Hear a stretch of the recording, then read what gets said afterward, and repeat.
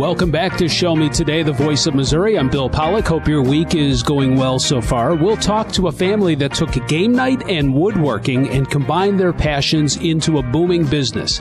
Hellbenders, a salamander-type animal found in Missouri rivers, is prospering thanks to the work of the Department of Conservation and the St. Louis Zoo. The Missouri Department of Natural Resources wants your photos for this year's annual photo contest. And as you get outside, you'll be dealing with allergies. Elisa Nelson talks to Dr. Maya Moody, the president of the Missouri chapter of the American Academy of Pediatrics. I want to start off by talking about how the season change can make a difference for our mood and our overall health. Yeah, absolutely. We know that, having the opportunity to get outdoors, and more people are more comfortable getting outdoors in the warmer weather than they are in the cool, cold gray days of winter. And so now that we're greeted with longer days and more sunshine after the time change and some warmer weathers and birds chirping in green grass, a lot of folks like to get outside and feel that warm sunshine after the winter of being indoors. So talk about what benefits it has, nature has on the mood and overall health of individuals. Yeah, so we know that nature has benefits to both your cognitive, so like your emotional or well-being and how you think and process, and even how kids learn can have positive benefits. But we also know that it can decrease cortisol, or that stress hormone that we feel, and that folks have decreased anxiety, depression, increased focus and general mood after spending time in nature. So in green spaces or blue spaces, even a walk in a city park at your lunch hour can do the trick. Now, I have to say, I think sometimes being outdoors is like the best medicine, just tagging on to what you're talking about. I mean, but here's my problem, and I wonder if some folks have the same. It's like the motivation sometimes towards the beginning of spring. What suggestions do you have for people who might have, some of they're still working, they're trying to move out of the winter blues? And right. they're not motivated to get out and enjoy the fresh air and the sunshine. What suggestions would you have for them? I would say, start small. All good habits take time and take practice to develop. And so make a SMART goal, something that is achievable. You know what it is. You can write it down, something like, I'm going to spend 5 minutes outside on Thursday, but it's something very specific. And then you just kind of expand and grow based off of those achievements, and really success breeds success. So making sure that, you're keeping track of that and make note of your mood and how you feel. If you have time for, just take a little moment of reflection. And then, use those smaller successes to keep going. So just like eating an elephant, one bite at a time. Right, exactly. This is one step into green space at a time. So I'm curious, is prescribing time, enjoying nature, is that like a thing in the medical community? It is starting to be, yeah. And there are more and more, scientific research that's coming out that's showing the benefits of nature.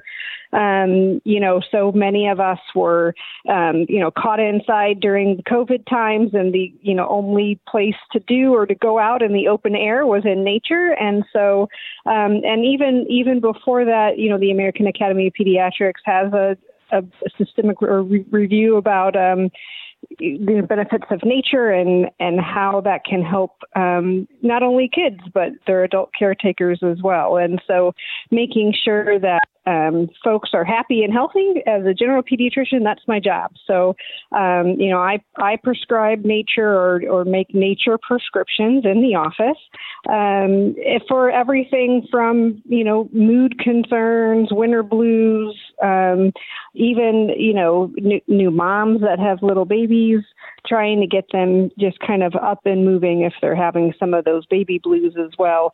And then, of course, for folks who may be overweight or obese or have, we're seeing type 2 diabetes younger and younger these days. And so really trying to get folks to be active and focus on that kind of a fresh mindset. Dr. Maya Moody, the president of the Missouri chapter of the American Academy of Pediatrics, joins Show Me Today. I'm Elisa Nelson. You talked about the pandemic. I'm curious what mental health is looking like these days post-pandemic. Yeah, we're seeing a lot more mental health conditions, especially in children and adolescents. It was happening before the pandemic, and then it just kind of spiraled with the pandemic. And we really, truly are in a mental health crisis in our country for our children and adolescents. So it's really important for families, caregivers, schools, faith-based communities to really focus on those simple things of community and supporting each other, spending time outdoors, healthy diet, nutrition, sleep. All of those things are really part of a happy and healthy lifestyle. And I think it's time for us to refocus on those simple things. Speaking of an increase in mental health issues among children, I'm hearing just from a couple of folks who have children they'd like to, they've been looking for psychologists to talk to. It seems to be hard to find one. Are we lacking mental health providers, especially for children? And is there anything else, any other suggestions that you have there if people are running into problems trying to find a mental health provider? Yeah, absolutely. Again, there was a shortage before the pandemic, and now with the increased demand, it's even more critical. And so what I would suggest is reaching out to your primary care provider, either, your pediatrician or whoever you see for those well-child checks, their office. Schools often have some resources. There's also the Mental Health 988 number that went live, and it's not only for a suicide prevention line, but also for mental health services. So that's another good option. And perhaps one of the good things about the pandemic is that, all of us kind of had to make that pivot to doing virtual-based services. And so for some of our more rural areas, I'm glad that we're focusing on broadband access, because that's also now a healthcare access, because we can provide some of those services like mental health counseling or family, therapy via the internet and over, an online platform. Let's shift gears here. Let's talk about springtime allergies. 'Tis the season. What should people know about this spring allergy season in Missouri? Well, if you're a Missourian, you probably have allergies. And if you're new to Missouri, you're certainly probably going to find out that Missouri is full of springtime allergies. We love to see those blooming trees and also the flowers and the wonderful parts of nature, but that can also come with some itchy eyes and some runny nose. And so we don't want folks, for that to be a reason that they can't go outside and enjoy nature. So talking with your, primary care provider about a daily preventative allergy medication, knowing what you're allergic to so that you can check those specific pollen counts, and maybe you don't go out on the day that, a certain tree or flower that may be, high that day, but you can make some adjustments before and after you get out in nature. Let's talk about this spring allergy season in particular. Is it expected to be milder or pretty typical or worse this year, Dr. Moody? I think it's probably on par to be typical. It really kind of depends on how the weather fluctuates and when the freezes come in, and if we're going to get any more late spring freeze. But again, the Allergy and Asthma Foundation of Missouri has some great resources for folks to keep an eye on those pollen counts and the trends. So if it's a particularly wet spring, does that seem to bother people more so the people with allergies? Again, it depends on what you're allergic to. So if we have a very wet spring, sometimes the folks who are allergic to that mold or the mildew, they may have some more symptoms. On days where there's high winds, the pollen folks may have a little bit more trouble because that pollen is floating through the air and more kind of mobile. So it really kind of it's a lot of the weather and your exposure, kind of what's around you, and kind of having that identified allergy. That's Dr. Maya Moody, the president of the Missouri chapter of the American Academy of Pediatrics. This is Show Me Today, the voice of Missouri. Mom and Dad used to argue about everything, especially about Dad's drinking. My family went from totally crazy to quiet, calm, and even peaceful when Mom started going to Al-Anon family groups. I wanted a better relationship with Dad, so I asked Mom if she would take me to her Al-Anon meetings or to Alateen. I'm sure glad I did.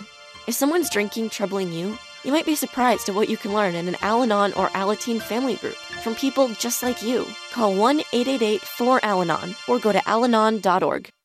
Do you worry about how much someone drinks? Do you feel angry or depressed most of the time? Do you feel neglected or unloved? Do you feel that if the drinker loved you, she or he would stop drinking? If you answered yes to any of these questions, you are not alone. Not everyone trapped by alcohol is an alcoholic. Families and friends are suffering too. Al-Anon and Alateen can help. Call 1-866-200-0223 or visit alanon.org/help. If you're talking, they will hear you. Why are we getting killed like this? Kyle's not here. Got caught drinking beer in the park a couple of nights ago. Really? Yeah. 0 tolerance. He's out for the season. Harsh. Hey, he knew not to drink. We've made that clear to all of our kids, right? No, not really. Bill, if we don't tell them what we expect and why they shouldn't drink, how are they going to know? Talk. They hear you. For more information, visit underagedrinking.samhsa.gov. You try. The United States Deputy Sheriff's Association is a national nonprofit and the largest non-governmental provider of services to law enforcement. The USDSA assists city, county, state, and federal agencies with free safety equipment donations and officer survival training, along with cash donations to families of law enforcement officers who perish in the line of duty, college scholarships for the children of law enforcement, a citizen awareness program, and more. For more information on the USDSA and how you can help, visit usdeputy.org. Do you worry about how much someone drinks? Do you feel angry or depressed most of the time? Do you feel neglected or unloved? Do you feel that if the drinker loved you, she or he would stop drinking? If you answered yes to any of these questions, you are not alone. Not everyone trapped by alcohol is an alcoholic. Families and friends are suffering too. Al-Anon and Alateen can help. Call 1-866-200-0223 or visit alanon.org/help. The United States Deputy Sheriff's Association is a national nonprofit and the largest non-governmental provider of services to law enforcement. The USDSA assists city, county, state, and federal agencies with free safety equipment donations and officer survival training, along with cash donations to families of law enforcement officers who perish in the line of duty, college scholarships for the children of law enforcement, a citizen awareness program, and more. For more information on the USDSA and how you can help, visit usdeputy.org. We're back on Show Me Today. Spring is here. Take advantage of the weather. Go to a state park. Take in some scenic landscape and take your camera or your phone. The Missouri Department of Natural Resources wants your photos for this year's annual photo contest. Anthony Morbith is with Scott Smith. Well, the 2023 Missouri DNR Photo Contest, which, as you mentioned, has opened on April 1st, it's a chance for amateur photographers of all ages to submit their entries of photos that they have taken at Missouri State Parks, at historic sites, or just all around Missouri. That kind of captures and enhances what makes Missouri great. You know, Missouri has over 90 Missouri State Parks and state historic sites. They have so much beautiful scenery. We've got rivers, lakes, streams, everything you could actually want in the outdoors, we pretty much have here in Missouri. And the 2023 Missouri DNR Photo Contest is our opportunity to give the public a chance to showcase the beauty of Missouri while showcasing their skills as photographers. And I was looking at the photos in years past through the DNR's website in prep for this interview. And, boy, there's a lot of really gorgeous pictures out there of the Show Me State, if you will. Well, I can tell you, our entries opened on April 1st. We received almost 50 entries so far, and we've gone through those entries, and 99% of them, if not 100% of them already, we can put in the breathtaking category. These entries have been fantastic. Some of our past entrants and past winners have been wonderful, and in talking with folks that have been doing the judging in the past, they say it's some of the most rewarding yet stressful work that they have to do in order to kind of look over all the entries and decide who is best among the best. And on that same note, let's talk a little bit about the categories, because I'm reading there are several categories and there are several different types of images here that residents and Missourians alike can take and submit for this contest. Yeah, the entries, we're taking entries. You can submit photos into the following categories. There's natural resources. That basically includes photographs of Missouri's air, water, landscape, the waterways, and stuff like that. Unique places is also another category. That category includes photography and photographs taken within the state parks and historic sites, and we've got a list of them on our website at modnr.gov or on mostateparks.com. And we also have a category of people enjoying Missouri outdoors. That category is basically photographs of people spending their time enjoying and exploring the great outdoors of Missouri. So any of those categories are what we're taking photographs in, and that just leaves it wide open to the type of photographs that people can submit. So on that same note, how are the winners chosen? I know that the entries in the images can include everything from weather and scenic landscapes to historic sites and state parks and things like that. So when September the 1st comes around, how are the winners chosen? Well, essentially, once the deadline passes in September, we have a group of team members at the Missouri Department of Natural Resources and Missouri State Parks that will look over all of the entries. And, you know, to give you an idea, last year we had 721 entries in the contest. And they will look over all the entries, and amongst them, they will decide probably the top 20 to 30 photos in each category.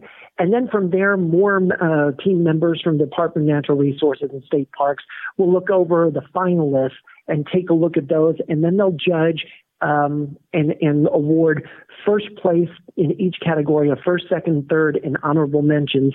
And those are usually announced by the end of the year.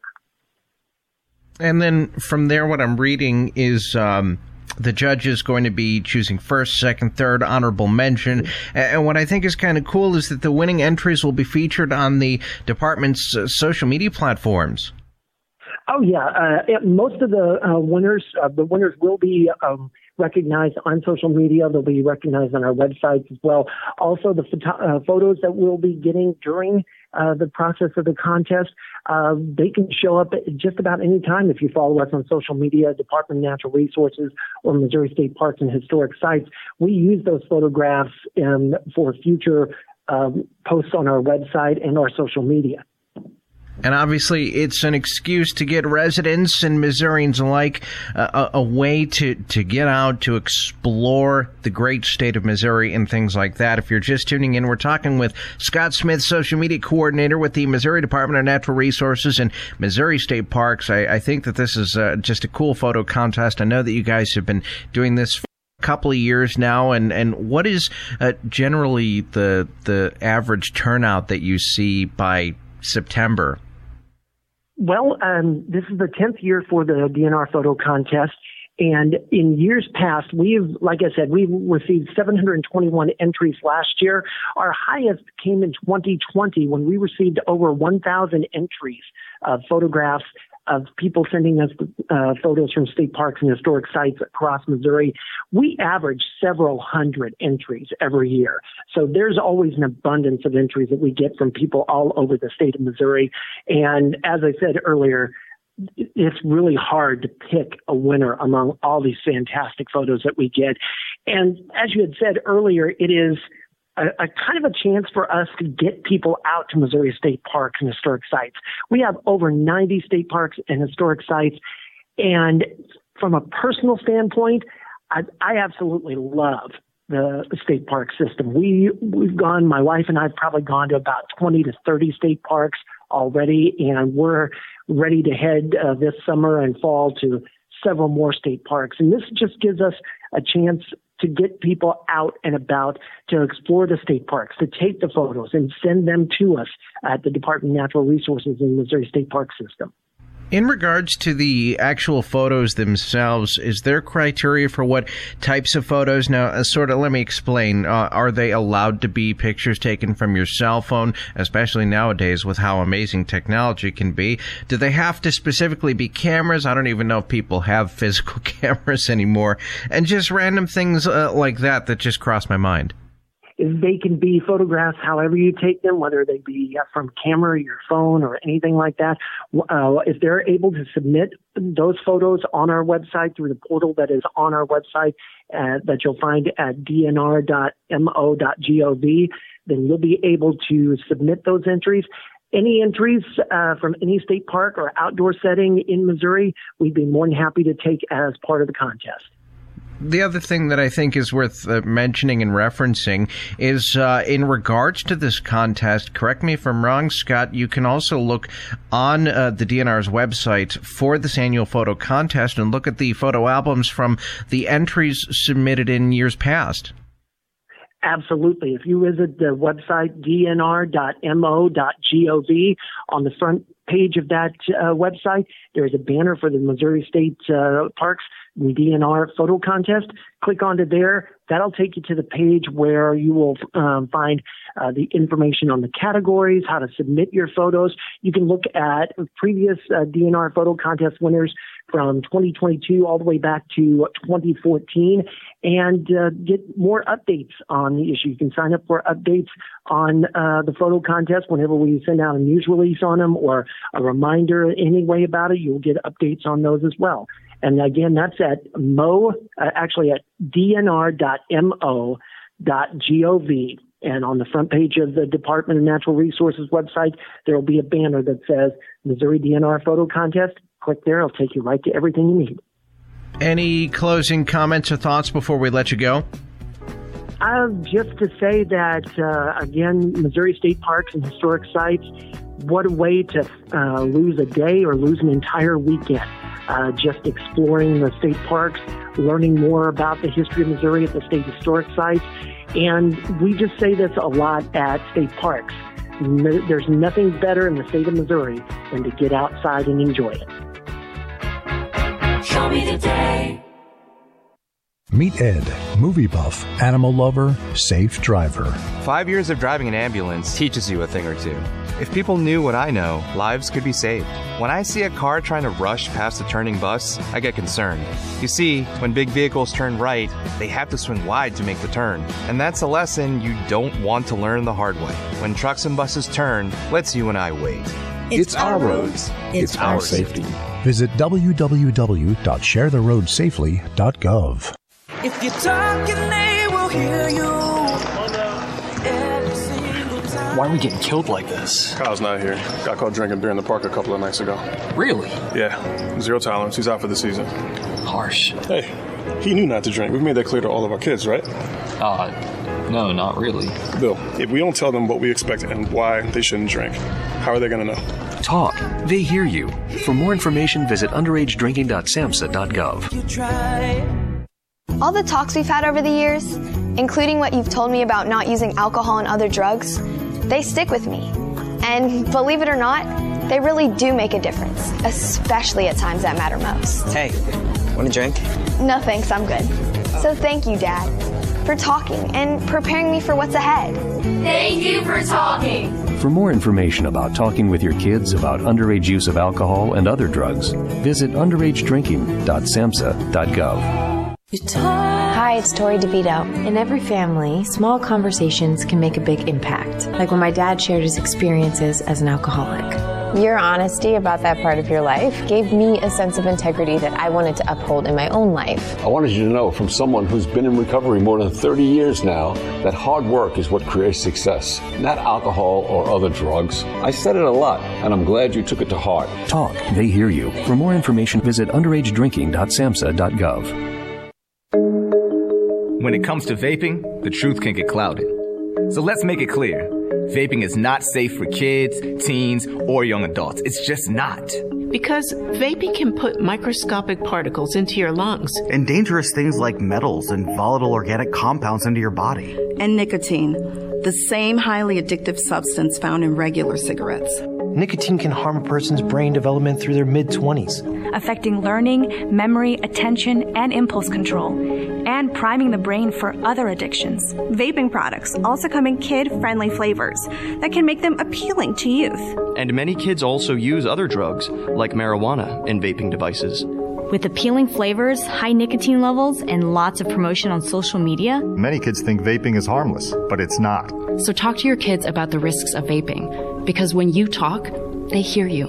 For more information, visit underagedrinking.samhsa.gov. Email from school about the incident today. Scary. Tell me about it. Did you have any idea that was going on? None. I mean, you saw Derek at the game last night, too. Did you have a clue? No, but teachers like me, parents, we don't always know as much as you guys do. Kids hear first about what's going on with other kids. Half the time, it's rumors. It can be hard to tell sometimes, but if you're ever concerned about a friend who's having trouble with alcohol, prescription drugs, bullying, violence, anything, you need to tell an adult. Mom or me, a teacher, coach, school counselor, someone you know and trust. Dad, no kid is gonna tell an adult about that kind of stuff. I get it, but if we don't know, we can't help. Speaking up about a problem, that's what helping a friend is all about. For more information, visit underagedrinking.samhsa.gov. We're back on Show Me Today, the voice of Missouri. I'm Bill Pollock. We've talked with the St. Louis Zoo before about hellbenders, and they've been working with the Missouri Department of Conservation to bring back their populations. And a zoo-raised hellbender has successfully reproduced within the Current River. And joining us now to talk about the latest news on the hellbender is Jill Pritchard from the Missouri Department of Conservation.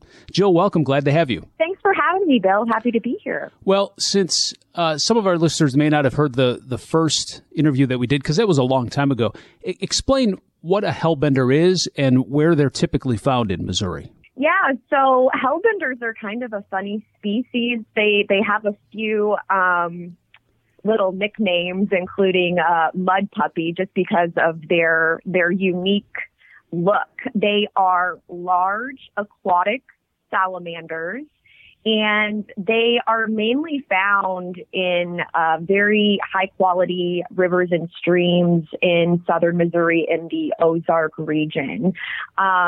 Missouri is actually the only state that contains both recognized subspecies of North American hellbenders, the Ozark hellbender and the Eastern hellbender, unfortunately, both of which are listed as endangered by both the state of Missouri and by the federal government.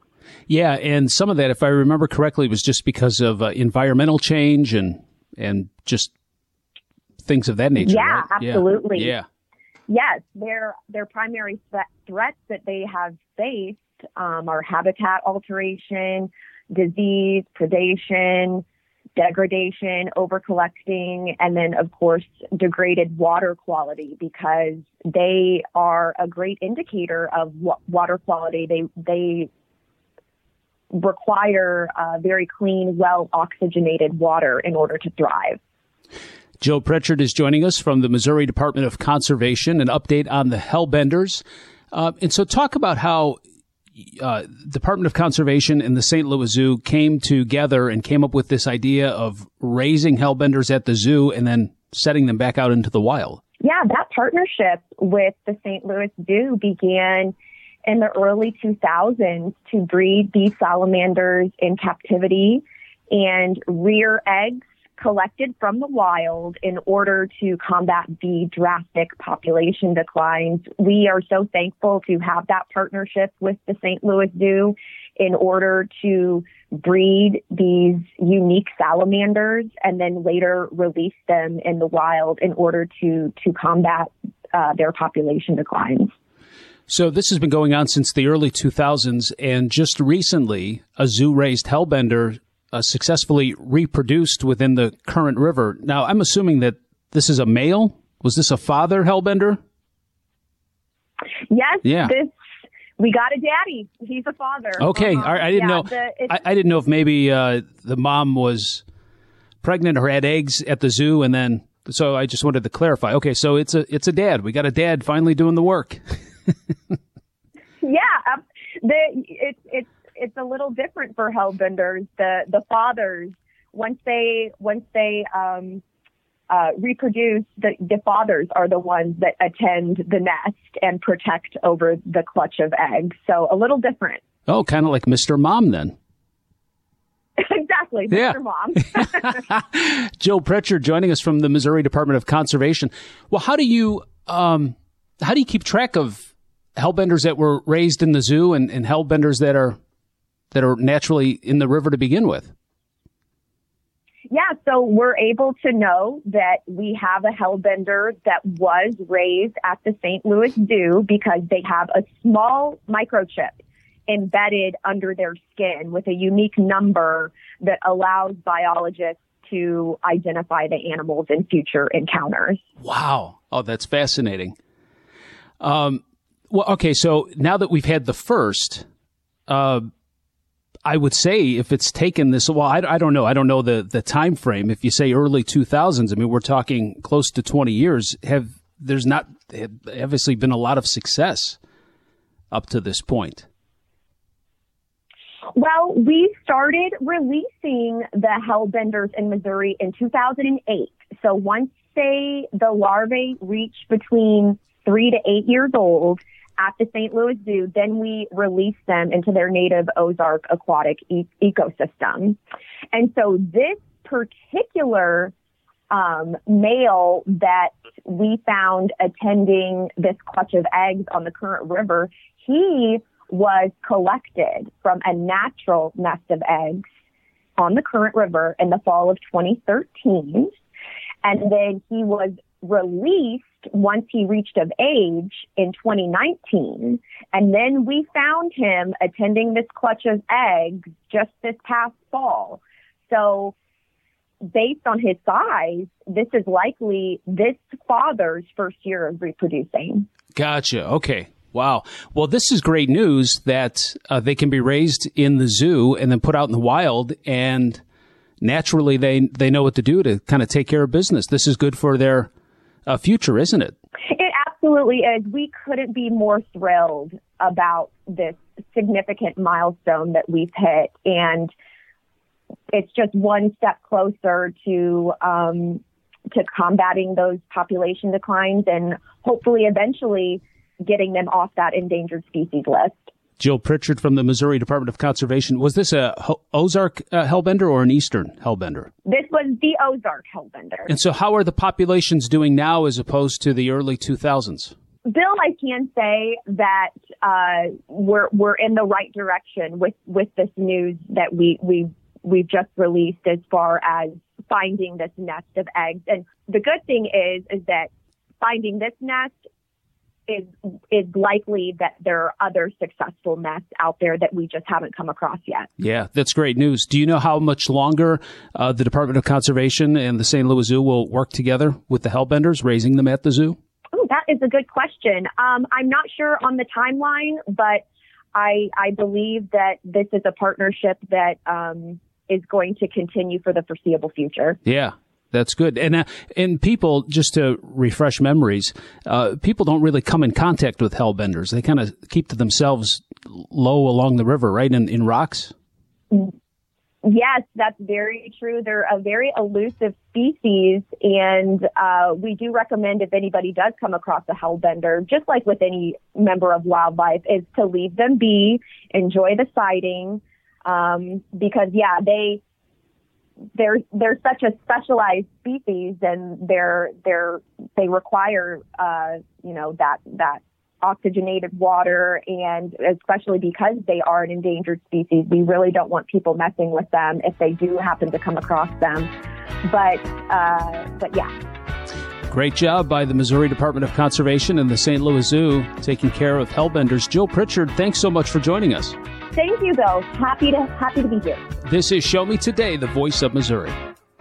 Hi, it's Tori DeVito. In every family, small conversations can make a big impact. Like when my dad shared his experiences as an alcoholic. Your honesty about that part of your life gave me a sense of integrity that I wanted to uphold in my own life. I wanted you to know from someone who's been in recovery more than 30 years now that hard work is what creates success, not alcohol or other drugs. I said it a lot, and I'm glad you took it to heart. Talk, they hear you. For more information, visit underagedrinking.samhsa.gov. Matthew. Oh, sorry. It's okay. I just need you to listen to me. I know that a lot of times, Mom, it might not seem like I'm listening to you, but I am. I hear you. And what you say really does matter to me. I mean, let's be honest. No kid likes rules, but I get why we have them. I hear you, and I know it's because you care. For more information about talking with your kids about underage use of alcohol and other drugs, visit underagedrinking.samhsa.gov. All the talks we've had over the years, including what you've told me about not using alcohol and other drugs, they stick with me. And believe it or not, they really do make a difference, especially at times that matter most. Hey, want a drink? No thanks, I'm good. So thank you, Dad, for talking and preparing me for what's ahead. Thank you for talking. For more information about talking with your kids about underage use of alcohol and other drugs, visit underagedrinking.samhsa.gov. Meet Keith, loving dad, board game champ, bus driving pro. I drive 65,000 miles in my bus each year. If people knew what I know, lives could be saved. Like how there are some things I simply can't see. On my route the other day, a car tried to sneak past me and ends up right in my blind spot. I turned slowly, so accident avoided. But no car should be in the blind spot for a 40,000-pound bus. It's our roads. It's our safety. Visit www.sharetheroadsafely.gov. Do you worry about how much someone drinks? Do you feel angry or depressed most of the time? Do you feel neglected or unloved? Do you feel that if the drinker loved you, she or he would stop drinking? If you answered yes to any of these questions, you are not alone. Not everyone trapped by alcohol is an alcoholic. Families and friends are suffering too. Al-Anon and Alateen can help. Call 1-866-200-0223 or visit alanon.org/help. The United States Deputy Sheriff's Association is a national nonprofit and the largest non-governmental provider of services to law enforcement. The USDSA assists city, county, state, and federal agencies with free safety equipment donations and officer survival training, along with cash donations to families of law enforcement officers who perish in the line of duty, college scholarships for the children of law enforcement, a citizen awareness program, and more. For more information on the USDSA and how you can help, visit usdeputy.org. Back on Show Me Today, chess, checkers, Mancala, all great family games. One family in Warrensburg combined their passion for quality time and woodworking to create their local business, Three Trees Workshop. Cameron Connor is here with co-owner Cynthia Epp. We've been in business for about 8 years now, and we started out, we were living overseas. We were living in Kenya and moving back to the States, and realized it was a good time to start something new. Nathan has been a woodworker for, since he was a kid, and we had talked before about maybe making a business out of it. And so we were coming back to the States. We didn't have jobs lined up. We were about to have our first child. We thought, well, why not just add another crazy thing to the mix? Let's start a business. So we moved to a new town that we'd never been to, that was sort of in between our families. We rented a tiny house and had a one-car garage that we filled up with woodworking equipment and got started there. Had our first baby, got moved to Warrensburg. It was a crazy few months. I wouldn't necessarily recommend doing it that way, but that's how we got our start. Either way, definitely a loaded itinerary, and it seems to be working out just well. I mean, looking at going to your website, which is threetreesworkshop.com, and seeing some of the elaborate pieces and different boards that you all have created, you can tell that there's definitely a passion in it. Can you kind of describe like the process of wood making or woodworking some of these boards? Sure, yeah. And I have to add a caveat. I'm the one that does the business side, the bookkeeping and the order fulfillment. Nathan's the woodworker, and it's quite a complicated, quite an involved process. It starts from the rough boards, choosing the right boards with the wood grain that's going to look the best, depending on whether it's a board made from one wood or two. The chess boards obviously have two different woods, and so finding a good contrast. Some of the other pieces are just one solid piece of wood, like the Mancala or the cribbage boards. So they look for a piece with nice grain and the right thickness. Cut it to length, plane it down. For the chess boards, it's a process that takes several weeks. Cutting all the strips, gluing it up, cutting it again, gluing it up again, adding the borders. And then, of course, a lot of sanding, hand finishing. It's really a labor-intensive process. And you can really just see how much that handcrafting and the detail goes into all of these. And for anyone who's just now listening, this is Show Me Today, the voice of Missouri. I'm Cameron Connor. We're here with Cynthia Epp. She is the co-owner of Three Trees Workshop, which is just a fantastic local company that builds basically any of your tabletop handheld games, such as, they have chess, pegs and jokers, things like Mancala, Chinese checkers, checkerboards in general, anything that you can possibly get. And that's going to be at threetreesworkshop.com. Okay, I have to ask Cynthia. So I'm looking here. The mascot, I want the backstory of it. It's the squirrel. The squirrel is the mascot, which for a lot of ways makes sense. But what's your thought process for that being, I guess, the logo of the company? Yes, it's a funny story. I mean, when we started out, I'm not necessarily the creative mind behind the logo. When we were starting out, we settled on the name Three Trees because it was a nod to the woodworking aspect and also to the fact that we were having our first child. And so we were growing from a family of two to a family of three.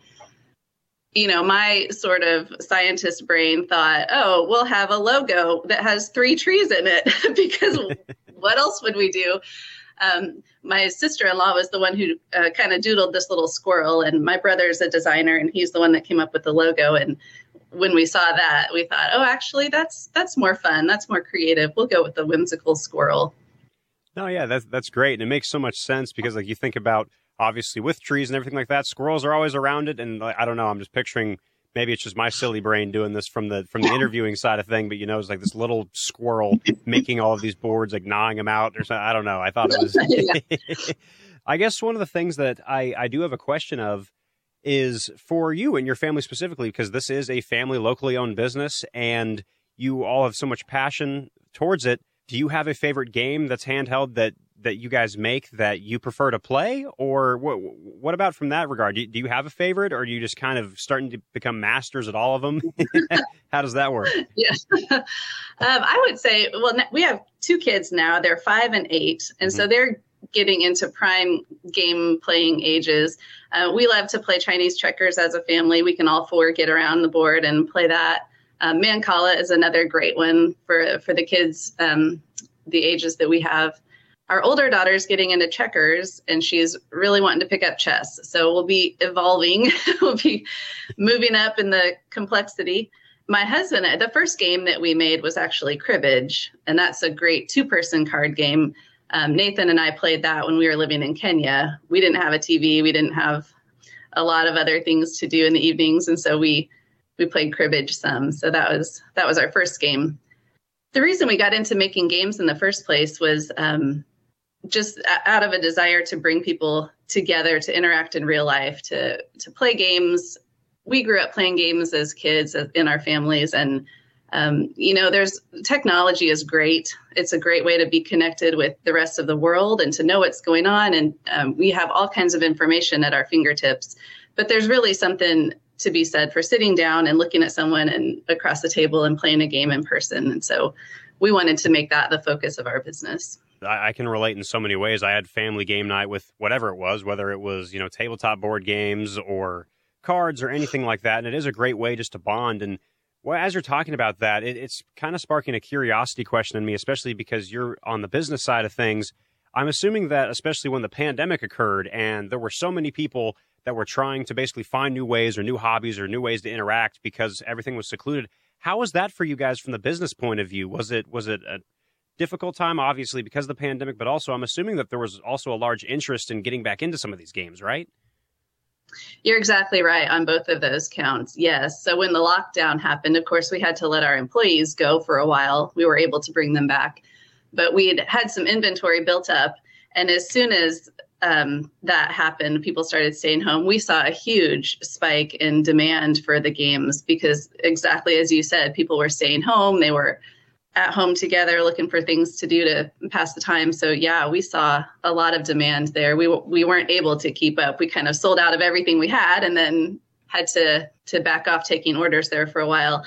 And the pandemic has brought other challenges, of course, with supply chain issues. Everyone's heard about that. It's prices of lumber are going up. It's harder to get certain things, but certainly the pandemic didn't hurt demand. It funnels into my next question. I just kind of relating it to now, and that is, so you make all these different games. You told me your family's favorite. What's the most popular inventory thing that you guys sell? It would definitely be our chess sets. Mm-hmm. I have to say, we make the boards by hand here in our shop. We don't make the chess pieces. We're not set up for that. But I don't know if you ever saw the show, The Queen's Gambit on Netflix. That was big a couple of years ago. So we had the pandemic hit, orders went through the roof. Then The Queen's Gambit came out and we could not keep up. People went crazy for chess. It's always been popular. It's, a great classic game that appeals to people of all ages and all skill levels. But it's always been our top seller. I would say the second is that game you mentioned, Pegs and Jokers, which we had never heard of. We used to set up here at our local farmers market, and a couple of the other vendors came over one day and said, hey, we have this game. We want you to make us some paddles for it. And so we said, okay, whatever that is, we'll do it. That's fine. It's turned out to be our second most popular game. Pegs and Jokers is sort of like Sorry or Parcheesi, but it has wooden paddles that fit together to make the game board. So you can adjust the size of the board for how many players you have.